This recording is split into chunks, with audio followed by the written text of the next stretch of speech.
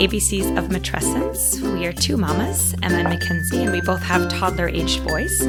Here we chat all things real motherhood from A to Z. Matrescence is the process of becoming a mother, and that is what we explore a different aspect of on each and every episode. So welcome. Thank you for being here with us today. Hopefully you joined us on our previous episode where we chatted all about feeding our families. Our goal there was to give you some meal ideas, but also at the very least to reassure you that frozen pizza and frozen burritos are actually meals. So hopefully you took away a little lesson from that and made your family something from the freezer and relaxed about it. So if you've been listening to our podcast, you recognize my voice. I'm Mackenzie, and today I'm going to be flying solo for our interview.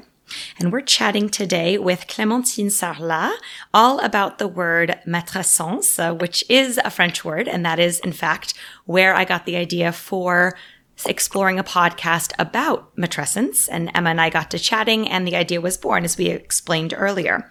But I first heard the word matrescence through the French podcast, which is Clémentine's, and that is la matrescence. And I heard about the word right around the time when Emerson was about 10 weeks old. So it was the spring of 2019. And I'd been listening to another podcast that I enjoy called Nouveau Chapitre, which means new chapter in English. And it was featuring an interview with Clémentine at the end of April 2019. And I immediately looked up her podcast and heard her story and was instantly hooked. I remember the weekend that I discovered it, I was on a little getaway with my husband and Emerson, who was 10 weeks old at the time.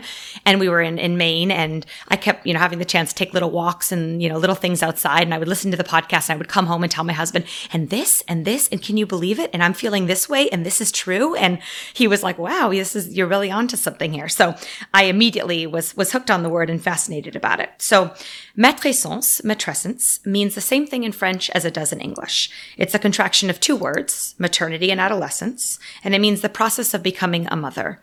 But more specifically, it describes the tremendous physical, psychological, and emotional changes that occur when a woman transitions into motherhood. So having Clémentine on the podcast today truly is a dream come true. In addition to her career experience as a sports journalist and her certification as a pre- and postnatal yoga instructor, Clémentine is the host of two podcasts, La Matrescence, which I mentioned, and also Le Spotlight. The Spotlight is a podcast where she interviews people that are in the realm of sports with their experience and their backgrounds, because that's what she spent quite a while doing in her career, and now she does that through freelance.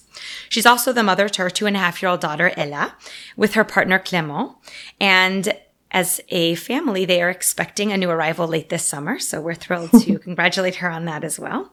So today we'll have the opportunity to hear about her journey through motherhood thus far and to learn more about why she is so passionate about sharing this concept of matrescence. Her podcast, La Matrescence, is in French, so being able to share and discuss her experience with an English-speaking audience is truly a gift. So welcome, Clémentine. Thank you for being here. Merci beaucoup. Thank you so much. You know what? I'm really excited because I've been doing this podcast for so long. And so I was living in Minneapolis when I was a teenager with my host American family. And they know what I do, but they've never listened, obviously, because they don't speak French.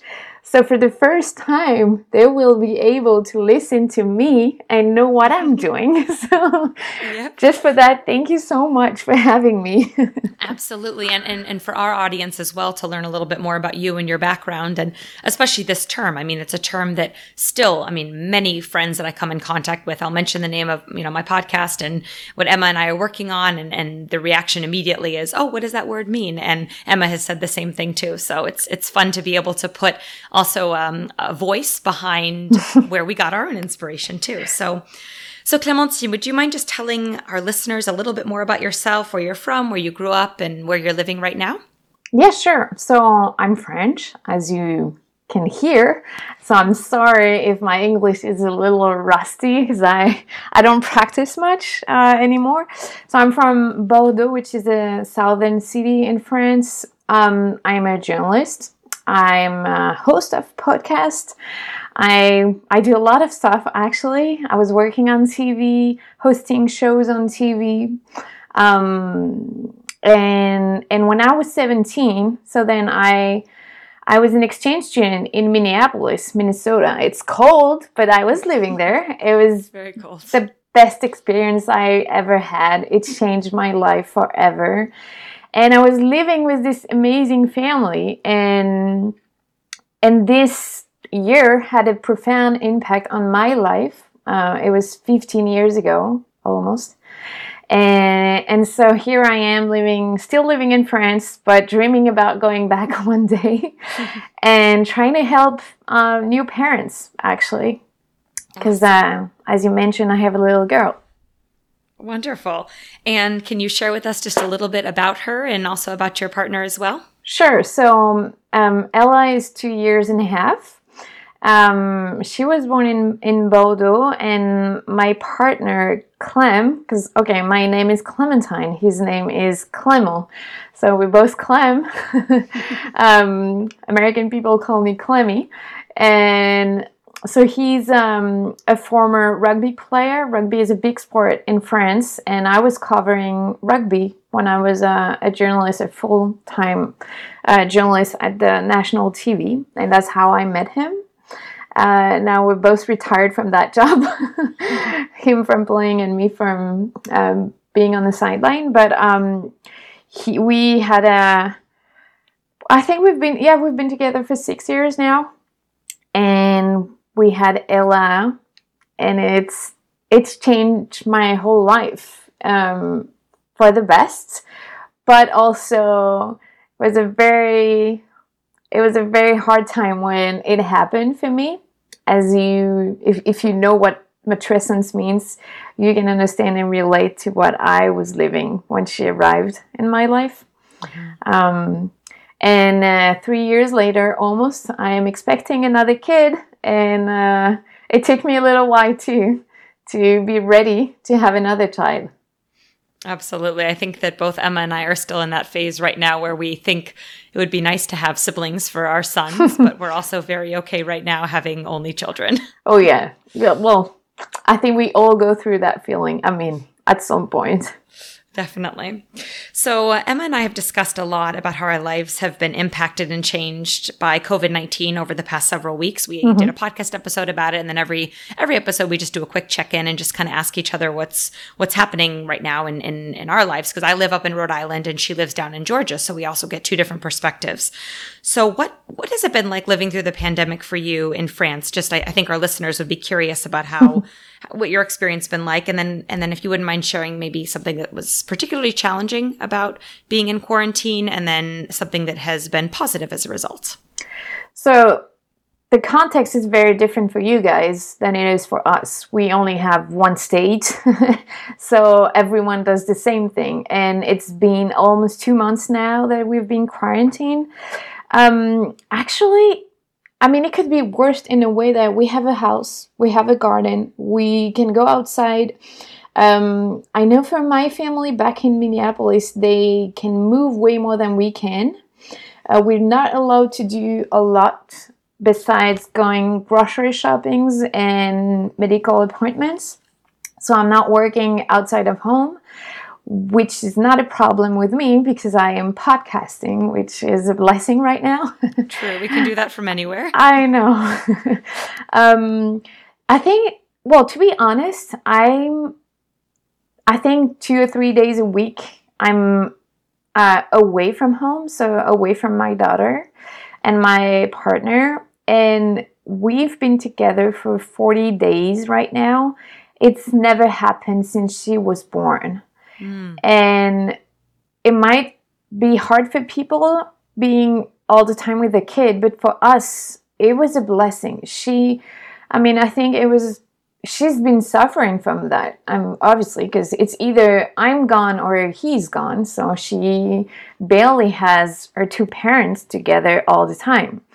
So we've been able to see her evolve, and she's 2 years and a half. She talks a lot. I don't know. It's just, to me, I'm quite happy. I'm pregnant. I'm tired. Not being on planes and trains, and it's quite good for my health, I think, and my sanity. Yeah, I think when you're pregnant, you really are in the state of mind of slowing down. Our society does not allow that, but because I'm here and able to do that, it's helped me think about this quarantine as a good thing. The challenging part maybe was that we couldn't go to the appointment for my pregnancy together with my partner. So I'm having a home birth.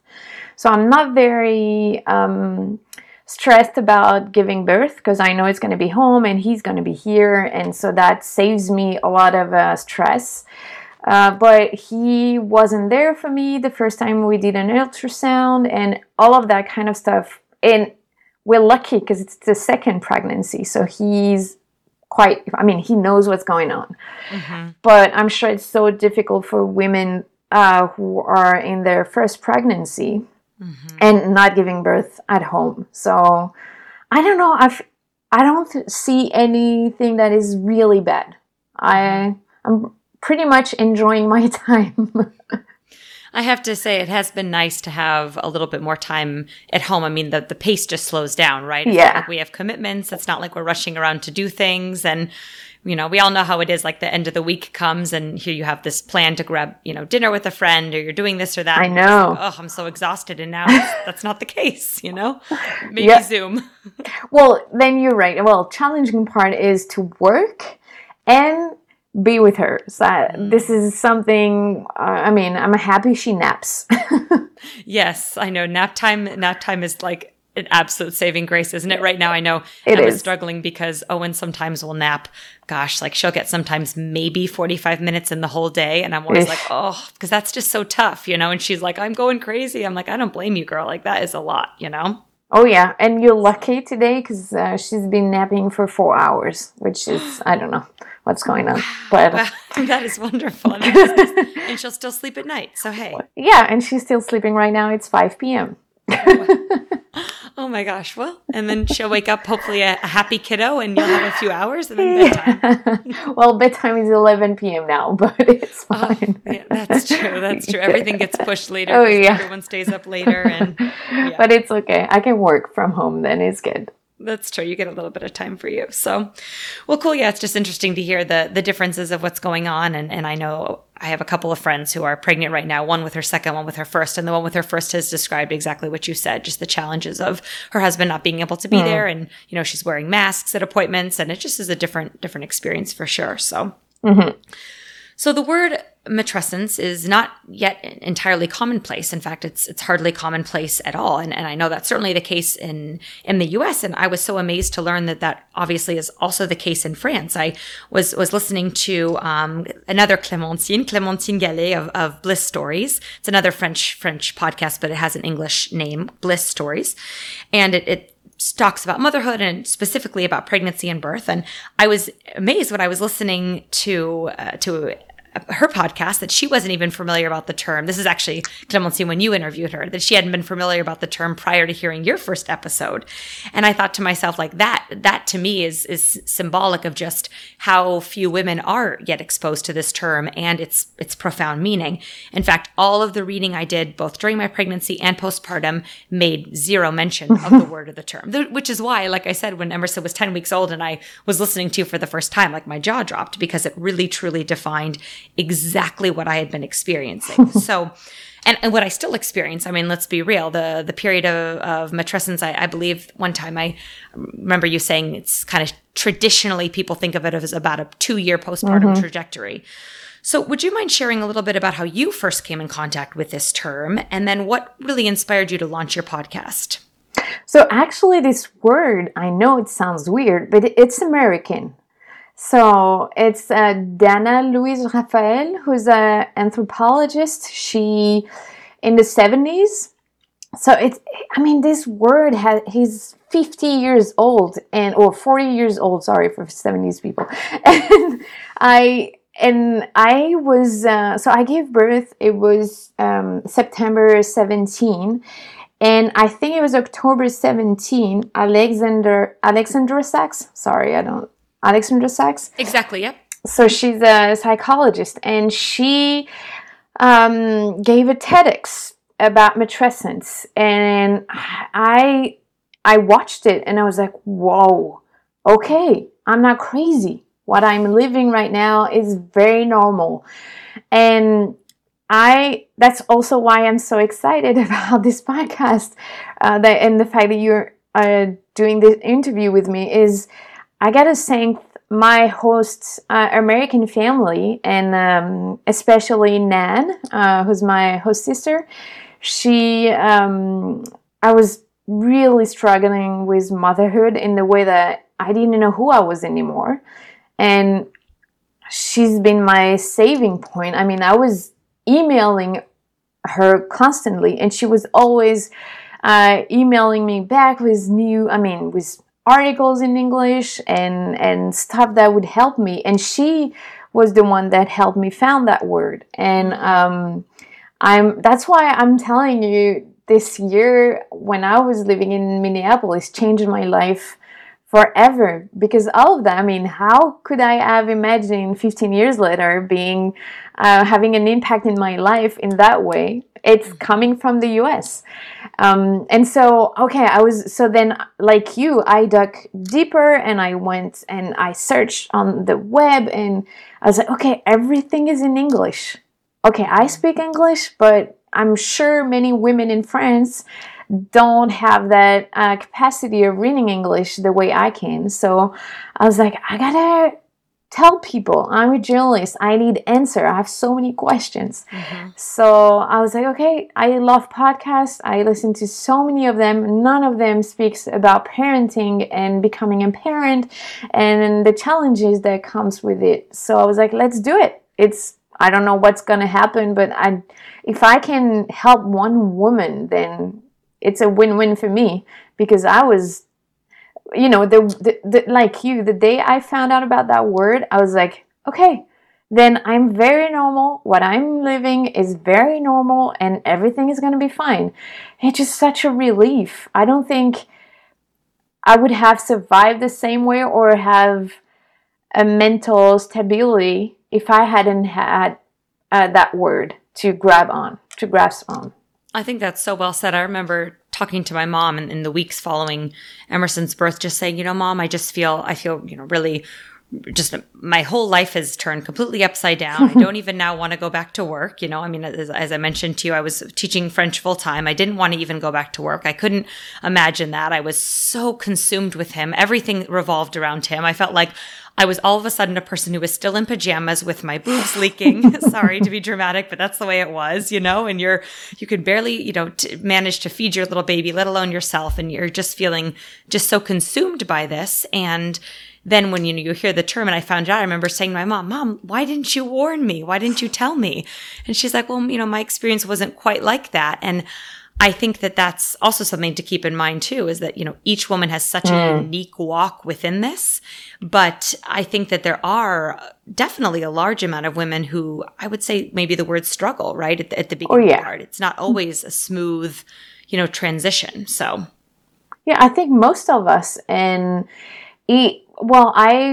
interviewed a lot of psychologists about that, and they didn't know that word, but they know the concept of it. Mm-hmm. And they were telling me if it's not happening in the first pregnancy, it can happen in the second one or 10 years later, because being pregnant and giving birth does a lot of stuff to your body and your brain, and so many things that were hidden before are coming back to you. And some women know how to deal with those emotions so well that they're prepared for it, and others are not, but are willing to deal with them, I think, like us. And others, maybe like your mom or maybe like my mom, were not allowed to do that. Mm-hmm. And that's because I've interviewed my mom about it in my podcast, because I was very interested about her experience.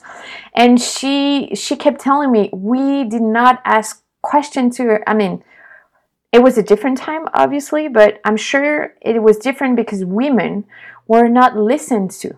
It's still a difficult thing to be listened to right now, but I think they did not have a voice, and what was going on was their own business, and they were not sharing, or maybe it was just the way it was, and they were not questioning what was happening.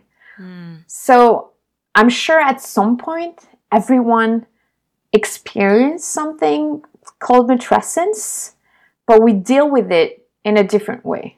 I think that's really well said. Yeah, that we all just are going to have our own, I guess, experiences with it. And I think too that now that we almost have a word for it and a term, we're really able to hold on to that. We now have something that can give us an insight into these emotions. Whereas before, you're right, perhaps our mothers experienced obviously these various emotions, whether they were psychological, physical, emotional, but they also then had to, well, this isn't talked about. No one's talking about it. My friends just say it's fine, so it's fine. Yeah, exactly. Moving along, so definitely interesting. So I want to ask you what has been, if you were to identify the singular most rewarding thing about being a podcaster, and I have to add in there, we were just talking about women and having a woman's voice, and especially like a female podcaster.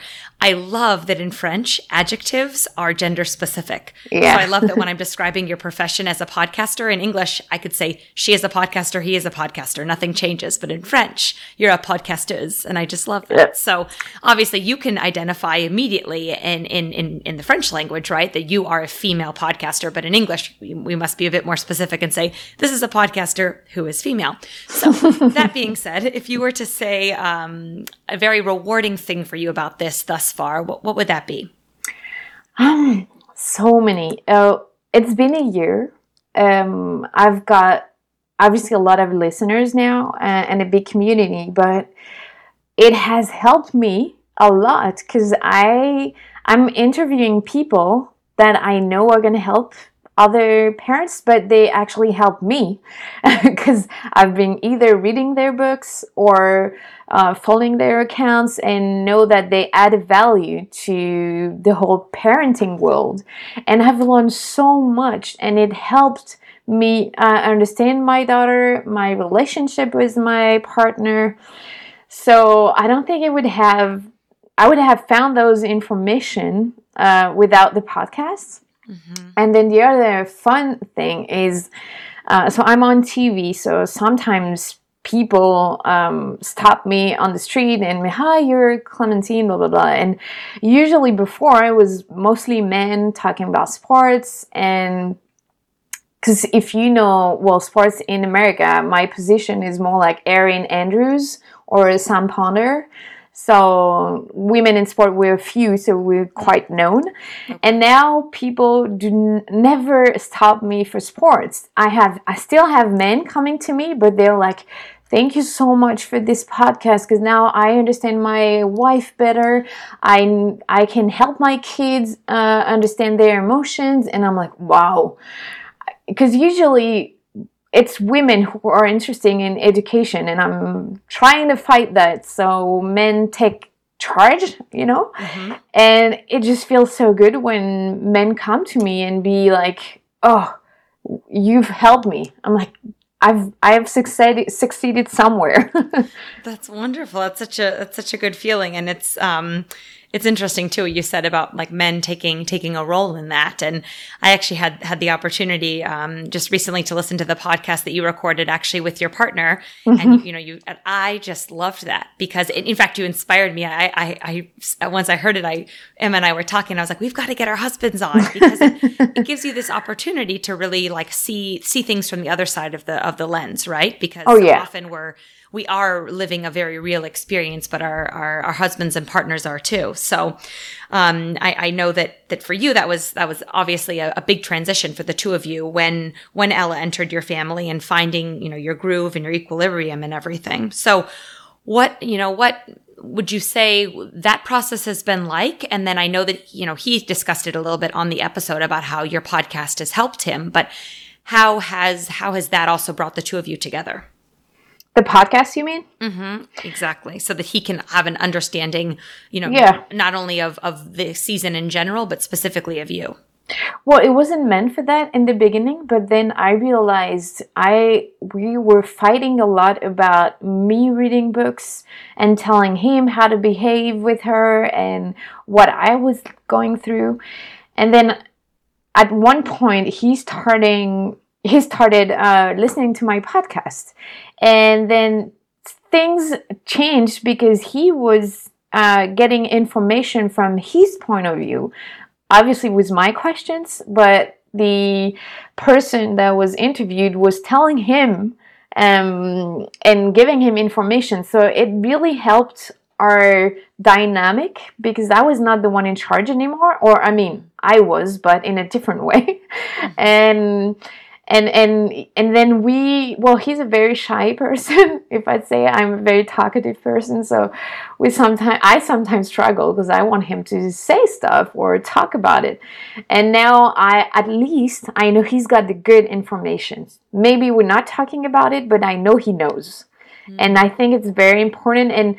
And I know he knows what I went through and that he was not very involved when I got my matrescence, and it was very hard for me. I was crying a lot, and he did not help.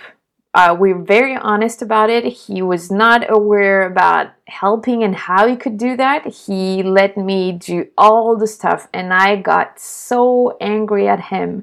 I grew a lot of anger because I was seeing him living not his best life, but I mean sleeping and not worrying about if I was eating or anything. I was breastfeeding, and then when we did this interview and this podcast, this episode, I just realized that he had no idea what I was going through. I had no idea what I was going through, but he did not help in that way. So it's also why it took me so long to be able to say, okay, let's have another one, because I did not want to live that experience again. And I also know that it was hard for me because he was not very present.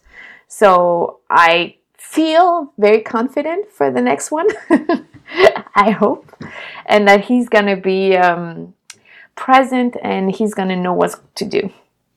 Yeah, I think that it's true that it certainly takes some, you almost have to live in this with your partner so that, like live in the experience of matrescence with your partner to know exactly how they can help you. Like I remember feeling like I wasn't exactly sure what to ask my husband for. It was like, I know I need help, but I don't know what to ask him for, You're so right. That's really tough. And now I feel like more versed in that. So I remember from hearing from the interview that Clément did go back to work fairly quickly. My husband did too. He's a doctor in the emergency room, and so he was back to work. Well, at the time he was doing an internal medicine residency, and he was back to work when Emerson was 6 days old. So we're talking, he was out the door at 6 a.m. and home maybe at 8 p.m. on a good day. And so it was just like, wow, like that was not exactly what I expected. And so I've already told him, if we have a second child, you are taking a minimum of a month off. But I think that, it does take that almost to go through the experience to know what to ask, and even now if, something comes up where I'm feeling like, hey, I'm doing a lot and I need, kind of a little bit of support on your end, I know how to specifically ask for that. I think that that's the difference now, is that before you don't really know even what to say. People always say delegate. And I'm like, well, I don't even know what I need. You're so right. And the good part about the podcast is I've had couples telling me they were listening to episodes before having kids. So it sparked conversations and trying to figure out what they all wanted. And I think that's so clever. I wish I had that, to be honest. That's so true. Because all you think about is, you're holding up all the clothes and you're like, the baby's going to be so cute and look at my belly and yay. And then the baby comes and you're like, wait, what? This is different. This is much different. So I did want to ask you, thinking about, when Ella joined your family in 2017 and you had to reestablish, obviously, the equilibrium of family, work, time for yourself. And that was obviously not an easy transition, as you've explained. If you could go back in time and look at yourself, like basically, let's just imagine the day of her birth, and you could give that Clémentine some advice, what would that advice be? And I'm imagining a woman right now who's about to give birth, and what would you say to her as just advice on how to traverse through the season ahead? I think it's the difficult thing is, I think I was very cocky. I was very sure of myself, I'm having a baby, it's not going to change anything. And that state of mind prevented me from really experiencing what was going on. And I'm sure people have told me stuff, but I'm not sure I was listening. So that's hard when you give an advice, because people need to be ready to receive it. I was not ready. I was living in a very men's world where nobody talks about pregnancy and having kids. My colleagues would never take care of their kids. We are away from weekends all the time. So it was just not a conversation I had before. And I was very sure of myself, of me dealing with it, and I would never be the mom that would cry on the floor and be scared of having a baby more than 6 feet away. But I was that mom, and that's also why I felt so anxious, because I felt I was not normal.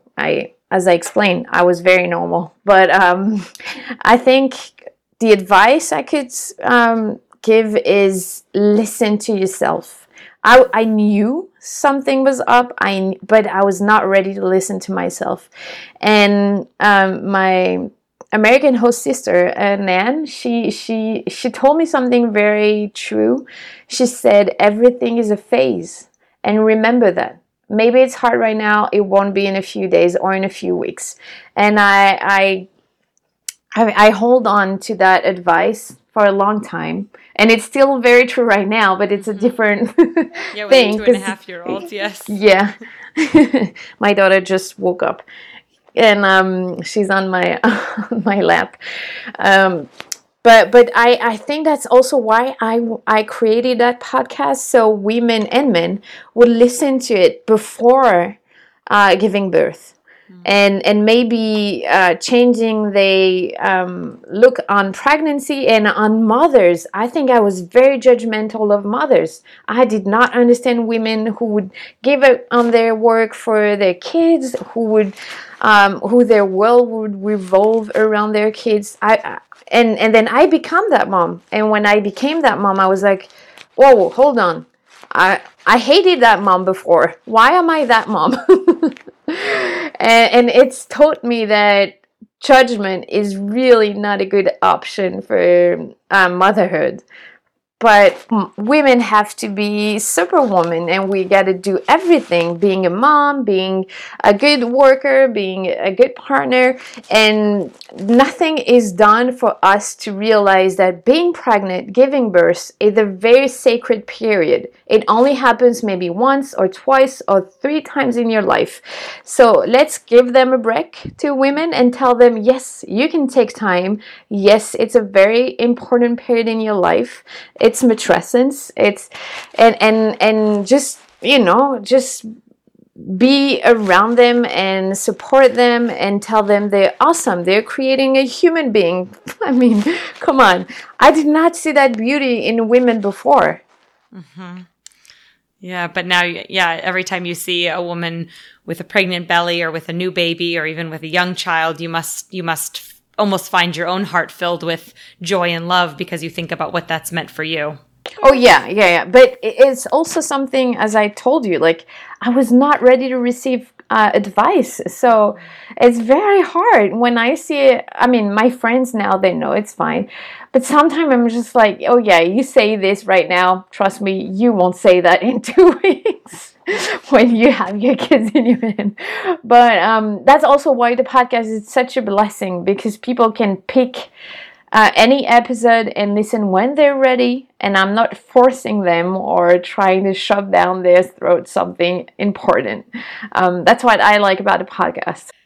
I wanted to ask you if you could tell us just a little bit about what your journey has been like to become a certified pre- and postnatal yoga instructor, and just the role of fitness in your life in general as a mother and, during your pregnancies.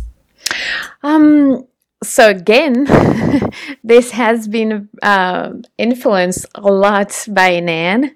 She's a yoga instructor, not specialized in pregnant and postpartum women, but just in yoga. So she's the one who made me discover yoga 15 years ago in Minneapolis. So it's always been part of my life. And then when I stepped away from my full-time job, I was like, okay, I'm taking this year. I don't know what I'm doing. I have no idea what's going to happen, but I want to train myself and do stuff for myself. What would I want to do? And I figured, okay, maybe yoga is a very good option for me, and taking care of women when they're the most vulnerable and where they need people to be surrounding them. I felt it was a good option. So it was an amazing week. I spent in a retreat learning about pregnancy, women, and so many other stuff. I've learned stuff about my own delivery, yeah. So, by being trained by a midwife over there, so it was amazing. And fitness, maybe like so many women when I gave birth, I expected my body to go back to whatever was before, and in a very quick way. And then again, Nan was like, well, it took you 9 months to create a human being. Maybe give yourself and your body 9 months to figure that out. And I was like, oh, yeah, that makes sense.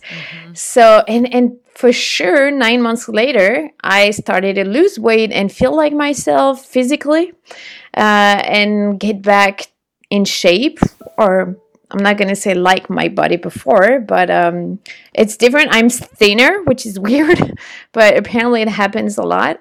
And I don't know, maybe we have a different relationships to body here in France. It's all culture. Maybe we're not as obsessed about it as it is maybe in America. I don't know. You do experience, I think, a lot of pressure. Part of that is also the celebrity culture. You know, there's so much comparison with celebrities and what's happening with them, which is challenging. But I think that women in general need to remember, like you said, it took 7 months to grow the baby, and then 7 months, or 9 months rather, to grow the baby, and then 9 months after to, you know, have your body return almost back to a state of healing. I mean, I think there's a lot of healing that needs to take place. And then from there, establishing your new normal. So I think that, you know, for example, Emma and I have talked about this. We're both still actually breastfeeding. So Emerson's like 14 and a half months and Owen is 15 months. And so breastfeeding obviously does affect the way that your body is postpartum as well. And so I think there's so many different things that play a role, right? Is a mom right back to work, or is she at home? Is there another child at home, et cetera, that you know, that just play such a role in that. So I think it's wonderful that you found that joy through yoga. And I was wondering if you could talk a little bit more about what motivates you to use your podcast as a platform for educating your listeners in general, but then also motivating society to adapt new policies and laws that can support not only future parents or current parents, but also children who might be suffering from parents who simply might just lack education, resources, etc. Well, first of all, I have to explain the context. Here we get 16 weeks of leave for maternal, I mean, from the state. So everyone women, gets right? that for women. Yeah. Okay. And is it paid as well? It's paid full-time, 100% for everyone. Well, not everyone. Freelance people like me right now won't be paid. But for people with full-time job, everyone gets it. But we all have some listeners here that are. I know. Yeah, that's why mine was paid zero. I was a full-time teacher, not paid a penny. You know, it's just astounding. This is not okay. To me, 16 weeks is not enough. We need 6 months for sure. But then dads or second parent, they only get 11 days. They don't have to take it. They do whatever they want. Usually in some firm, it's not very well seen to take those days. So it leaves women alone for so long, for so many weeks. And okay, before, I think we had that village to raise kids with women who are not working and everything, but it has changed, and we are alone. And I've listened to your podcast, and you've talked about that, the isolation that so many women feel. And see, even us, we have a good policy, but we feel isolated. And why? Because the second parent is not around, and that's a very big problem. So I think it's a very important issue that we need to address. And in Europe, in Sweden, in Norway, all those northern countries, they are so far ahead. Sometimes the second parents or the father get 6 months paid 100% off to take care of the child. Oh no, I mean, yeah, I can totally imagine the dream. The dream of it. Because that's so true what you're saying about the isolation. New mothers feel isolated. And what is one large part of isolation? The fact that, like you said, they're at home alone with a baby who they're caring for 23 hours out of 24 a day with no support from a partner because the partner has to be at work, you know? Well, yeah, and the studies, postpartum depression, it's in France, it's 1 out of 5 women. It's a lot. It's so much. It's the first disease after giving birth.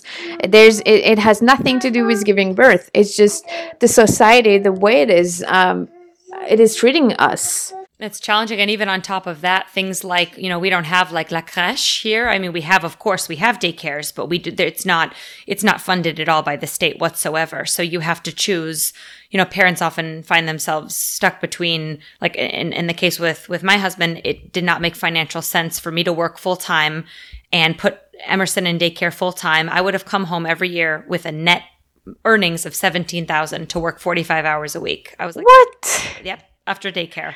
Yep. And so we were like, and this is me, full-time teaching job. I mean, that's a solid career, but yet when you did the math and the cost of daycare. So I agree with you that there are a lot of like root issues that already exist in our societies that don't set women up for success. And that's so challenging. How can we also deal with our own emotional upheaval when we're fighting against some really, really difficult, I guess, fundamentals of the way that things are structured as it is? So, yeah, I think we are telling women and letting them feel guilty about what's going on when they become a mother, but it's none of their fault. Yeah, it's true. It's very true. And the fact that you get to take a stand and bring experts and bring people in the field who have experienced some of these injustices and can share about them, I think is a really profound way to spread the word. And also, I thought it was really neat how you used, this was, several months ago now, this is prior to your second pregnancy, but you used your Instagram as a platform in stories to share about how you had been in a shopping I think you were in a shopping center and you saw a mother with, I think, her mother, and then there was the mistreatment of a child. And you were able to share that experience and discuss how you reacted to it, how in retrospect you wish you would have. And I just really liked that you brought that conversation. I mean, I'm very sorry for you, woman to woman, that experience happened, because those kinds of things are very jarring. However, I really appreciated that you brought that to the audience, because I remember myself as just an Instagram, scrolling through your stories thinking, wow, this is, interesting. And then you posted in there some ways that other women had responded and situations that they had been in. And I thought, this is what we need more of. We need bringing these issues to the table. And one woman in particular, remember, she said how she had a chance to actually talk to, I think it was a father, and the father calmed down and listened to her and said, you're right. Here's really my story. This is why I'm stressed out. This is why I was doing this. I'm not justifying it, but I'm just telling you. And I thought, like, as challenging as these situations are, when you present them to an audience that's listening to you, because, you have an audience, I think that's powerful. And so there's something to be said for that. Yeah, you're right. Because so when I started this podcast, obviously I wanted women to feel less guilty and feel heard. But I also really wanted to pass on that message of kids should never, ever been slapped or spanked or whatever it is, being hit. You have a different approach in America. Here in France, 80% of the population thinks that spanking your kids is okay. We've just passed down laws to prohibit that, but it's a very big issue. I was very lucky to be raised by parents who never ever hit me ever, but I think maybe 90% of my friends got slapped or spanked or whatever it is. And becoming a mom, it was just a priority for me to educate people, because you've mentioned it. sometimes it's only because people, they have no tools. They don't know what to do. They don't know that their kids is immature, that their brain are not set up the way ours are. They've been spanked their whole life or when they were kids, and so it's very normal for them, and breaking down that cycle is hard. And I've also been very, again, influenced by my host family in America. I love them very much, and we were having conversation every night after high school, where they would ask me what was the best part of your day, what was the worst part, and we were just communicating, having conversation. I love my parents, but that's not the way we were doing stuff. So it also taught me about feelings in America. Maybe you have that image of the United States of you guys being always happy. I think that's the image we get from Europe. I was lucky enough to live in America to know that it's not true, but at least I feel like there is a conversation about emotions and feelings that we really don't have in France.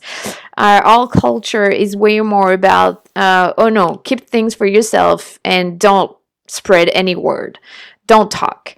So I really wanted to change that perspective and try to spark conversation about it. And emotions are good. We need to talk about them. We need to see failure as something positive because it's not the case here in France.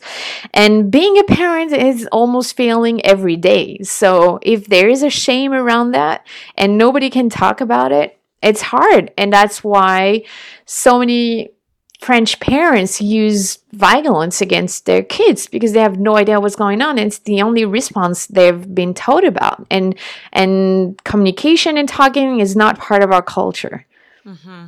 Yeah, I think it's true. It's interesting comparing the two cultures because I've spent quite a lot of time in France as well. And I would concur that there's definitely, I would say people in France are a lot, I guess, tighter and more closed in terms of their emotions and what they share. Whereas here you get certainly more dialogue and more openness. But then again, obviously America being a melting pot, like I know my husband growing up in a family from Vietnam with a Vietnamese cultural background, obviously, I know that his growing up, he always talks about was different than mine in terms of the openness, kind of the communication, and I know that obviously now my husband's American, his family's American, they all live here, and yet those traits and those ways that he were raised, you know, it does impact obviously even now, like in parenthood, we talk about it, we share about it, and you have to kind of reestablish your own approaches. So yes, I would agree with you that in general, Americans tend to be a bit more emotions on the sleeve. Mm-hmm. There certainly is work to be done, I think, everywhere because the more you can be open, I think the better. And we give our children more of a chance to recognize their own emotions. And above all, we give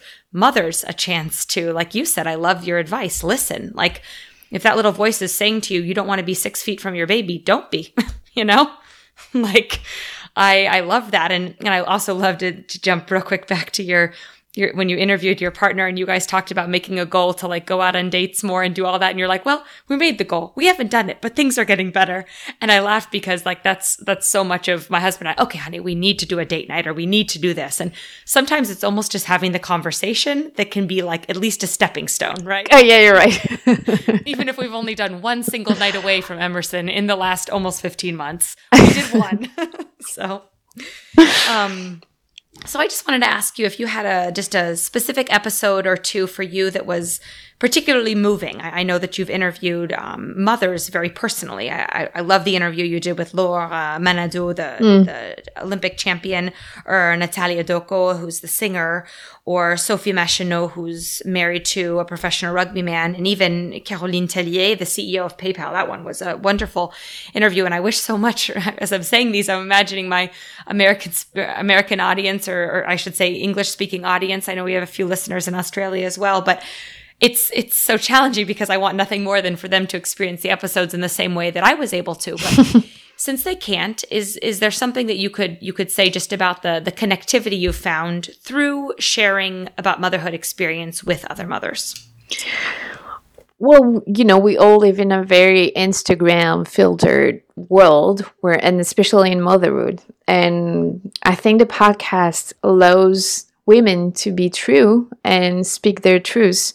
And motherhood has nothing to do with a filter. And sometimes, well, some interviews I was almost crying listening to them because I felt for them. You can tell when they felt isolated, when they had no idea what was going on, nobody would be around and support them. So those episodes, and it's funny because you've mentioned so many different women who had different stories, like Caroline Tellier, who's the CEO of PayPal in Europe. She was ready to go back to work like as soon as she had given birth. And I remember when I posted this episode on Instagram, so many moms were kind of angry at me, like, how can you let her talk? She's not experiencing what we are experiencing. And I think that's part of the problem. If she's happy that way, she's happy that way. I was just showing that her firm, PayPal, because it's an American firm, had done everything for her to be able to be a mom and to be a CEO. And I think it's amazing and wonderful. And we should praise that kind of experience and not say, oh, she only took 2 months off. She's not like us, I think that's so true. I remember in that interview, she makes a comment, something to the tune of, if I only get 30 to 45 minutes with my kids, I make sure that they're quality minutes and I absorb every minute. And I remember thinking first, like, wow, like, only, but it works for her though. That's exactly. What, and I have friends that work full time and their time is limited with their kids, but that works for them. So that's a very good point. Yeah. And I mean, I wouldn't want to be in her position. But I'm happy she's happy, mm-hmm. and I'm more happy that she can be the CEO of PayPal and has 2 kids, and she's only 38 years old. Mm-hmm. That says a lot about everything going on around her, and other women experienced exactly what I experienced, and I felt so deeply connected to them. Natalia Doko, who's a singer, she's from Argentina, and she was breaking down in front of her audience when she was singing because she was away from her 4 months old, and I had the same experience with my job. So I love that in the podcast you have so many different stories. And motherhood is just that way. And I'm sure when I have my second kid, I'm going to feel different. It's going to be different anyway because I'm a different person. I know different things. I'm educated around those topics. And I'm more ready for everything. And I've been asked to write a book about matrescence, and it's been a year now. And I'm like, I don't think I can do it until I have a second kid. Because I want to know what it feels like to be ready, to have the knowledge, and to be detached from all the things that society tells you to be. You know what I mean? I'm only me, and I do what I want, and I'm going to have a home birth, and I'm sure this is going to change also a lot of things about my postpartum experience. So I'm excited about that, to write another book, but with 2 different experiences. So then I know what I've lived. Not everyone can relate to it. And maybe I'll be living a different thing. So I don't know if it makes sense what I'm saying. No, it does, absolutely. And I think that's so true because the experience you had with your first pregnancy and with Ella's birth is going to be vastly different than with the second. And being able to share about those 2 experiences, even the postpartum experience. I mean, when your second baby is born, you don't have a cloud hanging over your head of a full-time contract. It's going to be a matter of getting back into your own specific work and your own passions, and totally. But it's going to be a different experience. I think that's wonderful. Oh my gosh, I will read your book. I will be absolutely thrilled for that. But that's exciting, and I think that it's such a good point. It's very well said that each woman is going to have her experiences, and that's what makes all of this so unique for us. So yeah, and you asked me if there was one episode that was. That struck me, and I was interviewing a psychiatric, a woman, psychiatrist, yep, psychiatrist, and she is specialized into the bonding of the mom and the kid from early on. And is that the one with was it Catherine Gangouin? No, Catherine Guégan is a pediatrics, and she's amazing. I wish her book was translated in English, but it's not. No, it's another one. It's Anne Reynaud. She's she specializes in the bonding term, and as she was explaining to me why it was so vital and important for the baby to be with the parent, and not only the woman, but and I was like, oh my God, I was gone 4 days a week for the first 9 or 10 months of my kid's life. Mm-hmm. And no kidding, she has trouble letting me go somewhere or being away from me. Mm-hmm. And I almost was crying as I was listening to her, because I was feeling, guilt and maybe pain from my daughter, because I obviously I knew it was wrong, because I felt very bad about being away from her, but I had no idea what was going on for her. She was such a tiny baby. I mean, today it's easy. She tells me it's way more easy. But when she was a little tiny baby, she must have felt so sad about not having a mom for 4 days a week. And wow, it was like, okay, if I have another one, well, actually, I was pregnant no, not yet. But I was like, there's no way I'm doing this again, you know? Yeah, and I think it's also the giving yourself permission to have experiences and then to look back on them and reflect on them and decide how you might do it differently in the future, but also to forgive yourself too. Because I found that even with my own journey, certain things I look back on, I handled this way, or this was this story, or, and I think it's important you've got to find that balance, you've got to find that, giving yourself grace, right? But then also saying, what can I learn from this? And it's motherhood, right? It's a delicate balance. Yeah. And you're right. I found grace. I mean, I was sad, but the guilt just faded away. I was like, okay, I just didn't know. I had no education around that topics. Now I know, and I'll do better. So I did just want to ask you one final question before we finish up today, and that's that you stepped away from your career as a sports journalist. And is it something where you desire in the future, like imagining your life if, you have your second child and then a few years go by, is it something you desire to return back to? Or are you content doing the freelancing as you are and continuing to pursue your podcast? No, actually, I'm so happy the way it is now. I was tired of being only a sports journalist. It can be very stressful, and also I felt like it was not only who I was, and I wanted to share more and show more of who I was. And I love sports a lot, but I also have other interests, and talking about sports 24 hours a day is not what I want to do anymore. I'm happy the way I work, which is maybe 10 or 12 weekends a year for rugby, and sometimes on big competition like the World Cup. So freelancing has given me the chance to be who I want to be. And I'm sure as we all reach our 30s, it's something that is more of a goal than it used to be. And maybe also because I became a mom, but I think you can love sports and love talking about parenting and parenthood and motherhood, and I think it's also a little bit of a challenge for me to show the world, or at least the sports world, that it's cool. I mean, I'm still a fun person, but I can teach you some stuff about being a human being on this planet. So, and not only talk about scores and tries and stuff like this. Absolutely. Yeah, it's neat that you can, I guess, use the platform you've already created as a professional and use it in a unique capacity. I think that's amazing. Mm-hmm. Exactly. So before we finish today, would you mind sharing with us a couple of your English-speaking podcast recommendations and maybe a couple of books that have influenced you in a positive way that are also written in English?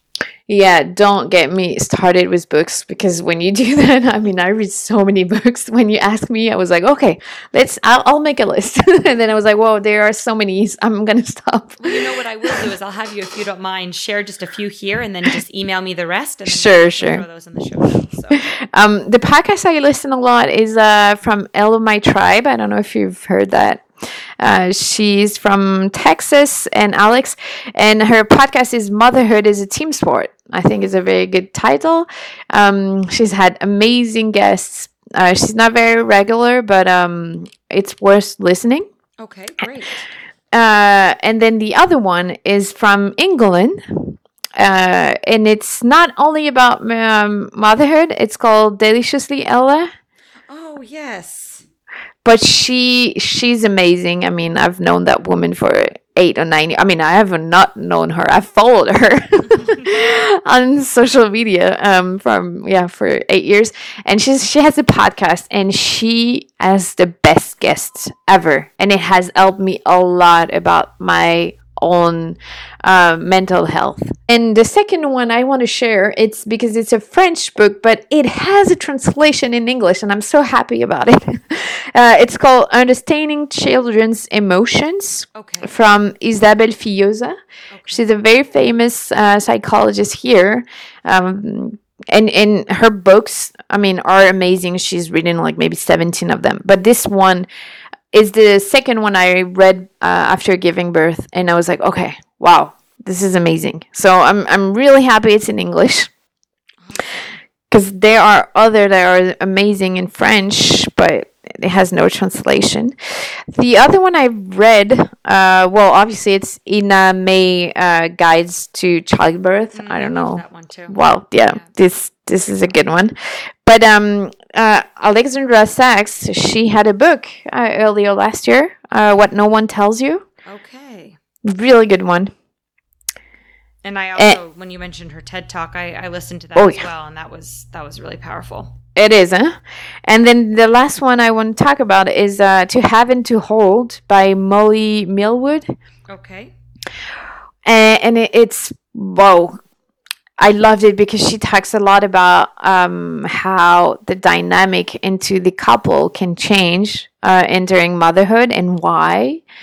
And it's she's a psychologist, and she has a lot of studies, and it's very profound. I don't know. I really like that one. I just really cannot thank you enough for your time today, Clémentine. Would you mind telling our listeners where they can get in touch with you? Obviously, if someone is French speaking and hearing this, then that would be, a definite in for them. But even if they're just learning French or they want to follow you, how could they do so? Sure. So in Instagram, I'm at Clem Sarla. And at La Matrescence, on both of those accounts. I'm more reactive on La Matrescence because people are talking to me a lot more. Okay. And you can reach me on those pages, or you can listen to my podcast. Awesome. Well, again, we really sincerely appreciate your time, your insight, and your reflection on all things matrescence. So thank you all for joining us on our episode today. And be sure to follow us at ABCs of Matrescence on Instagram. Obviously, you can check in and see what we're up to, what we're doing, and drop us a line. We love to hear from you. And kindly rate and review us on iTunes. It takes just a couple seconds, and it really provides us with an opportunity to get our name out there a little more and share our podcast with other mamas-to-be and mamas and also families out there too who might benefit from hearing a little bit what we have to share and what our guests have to share as well. So thank you all for tuning in.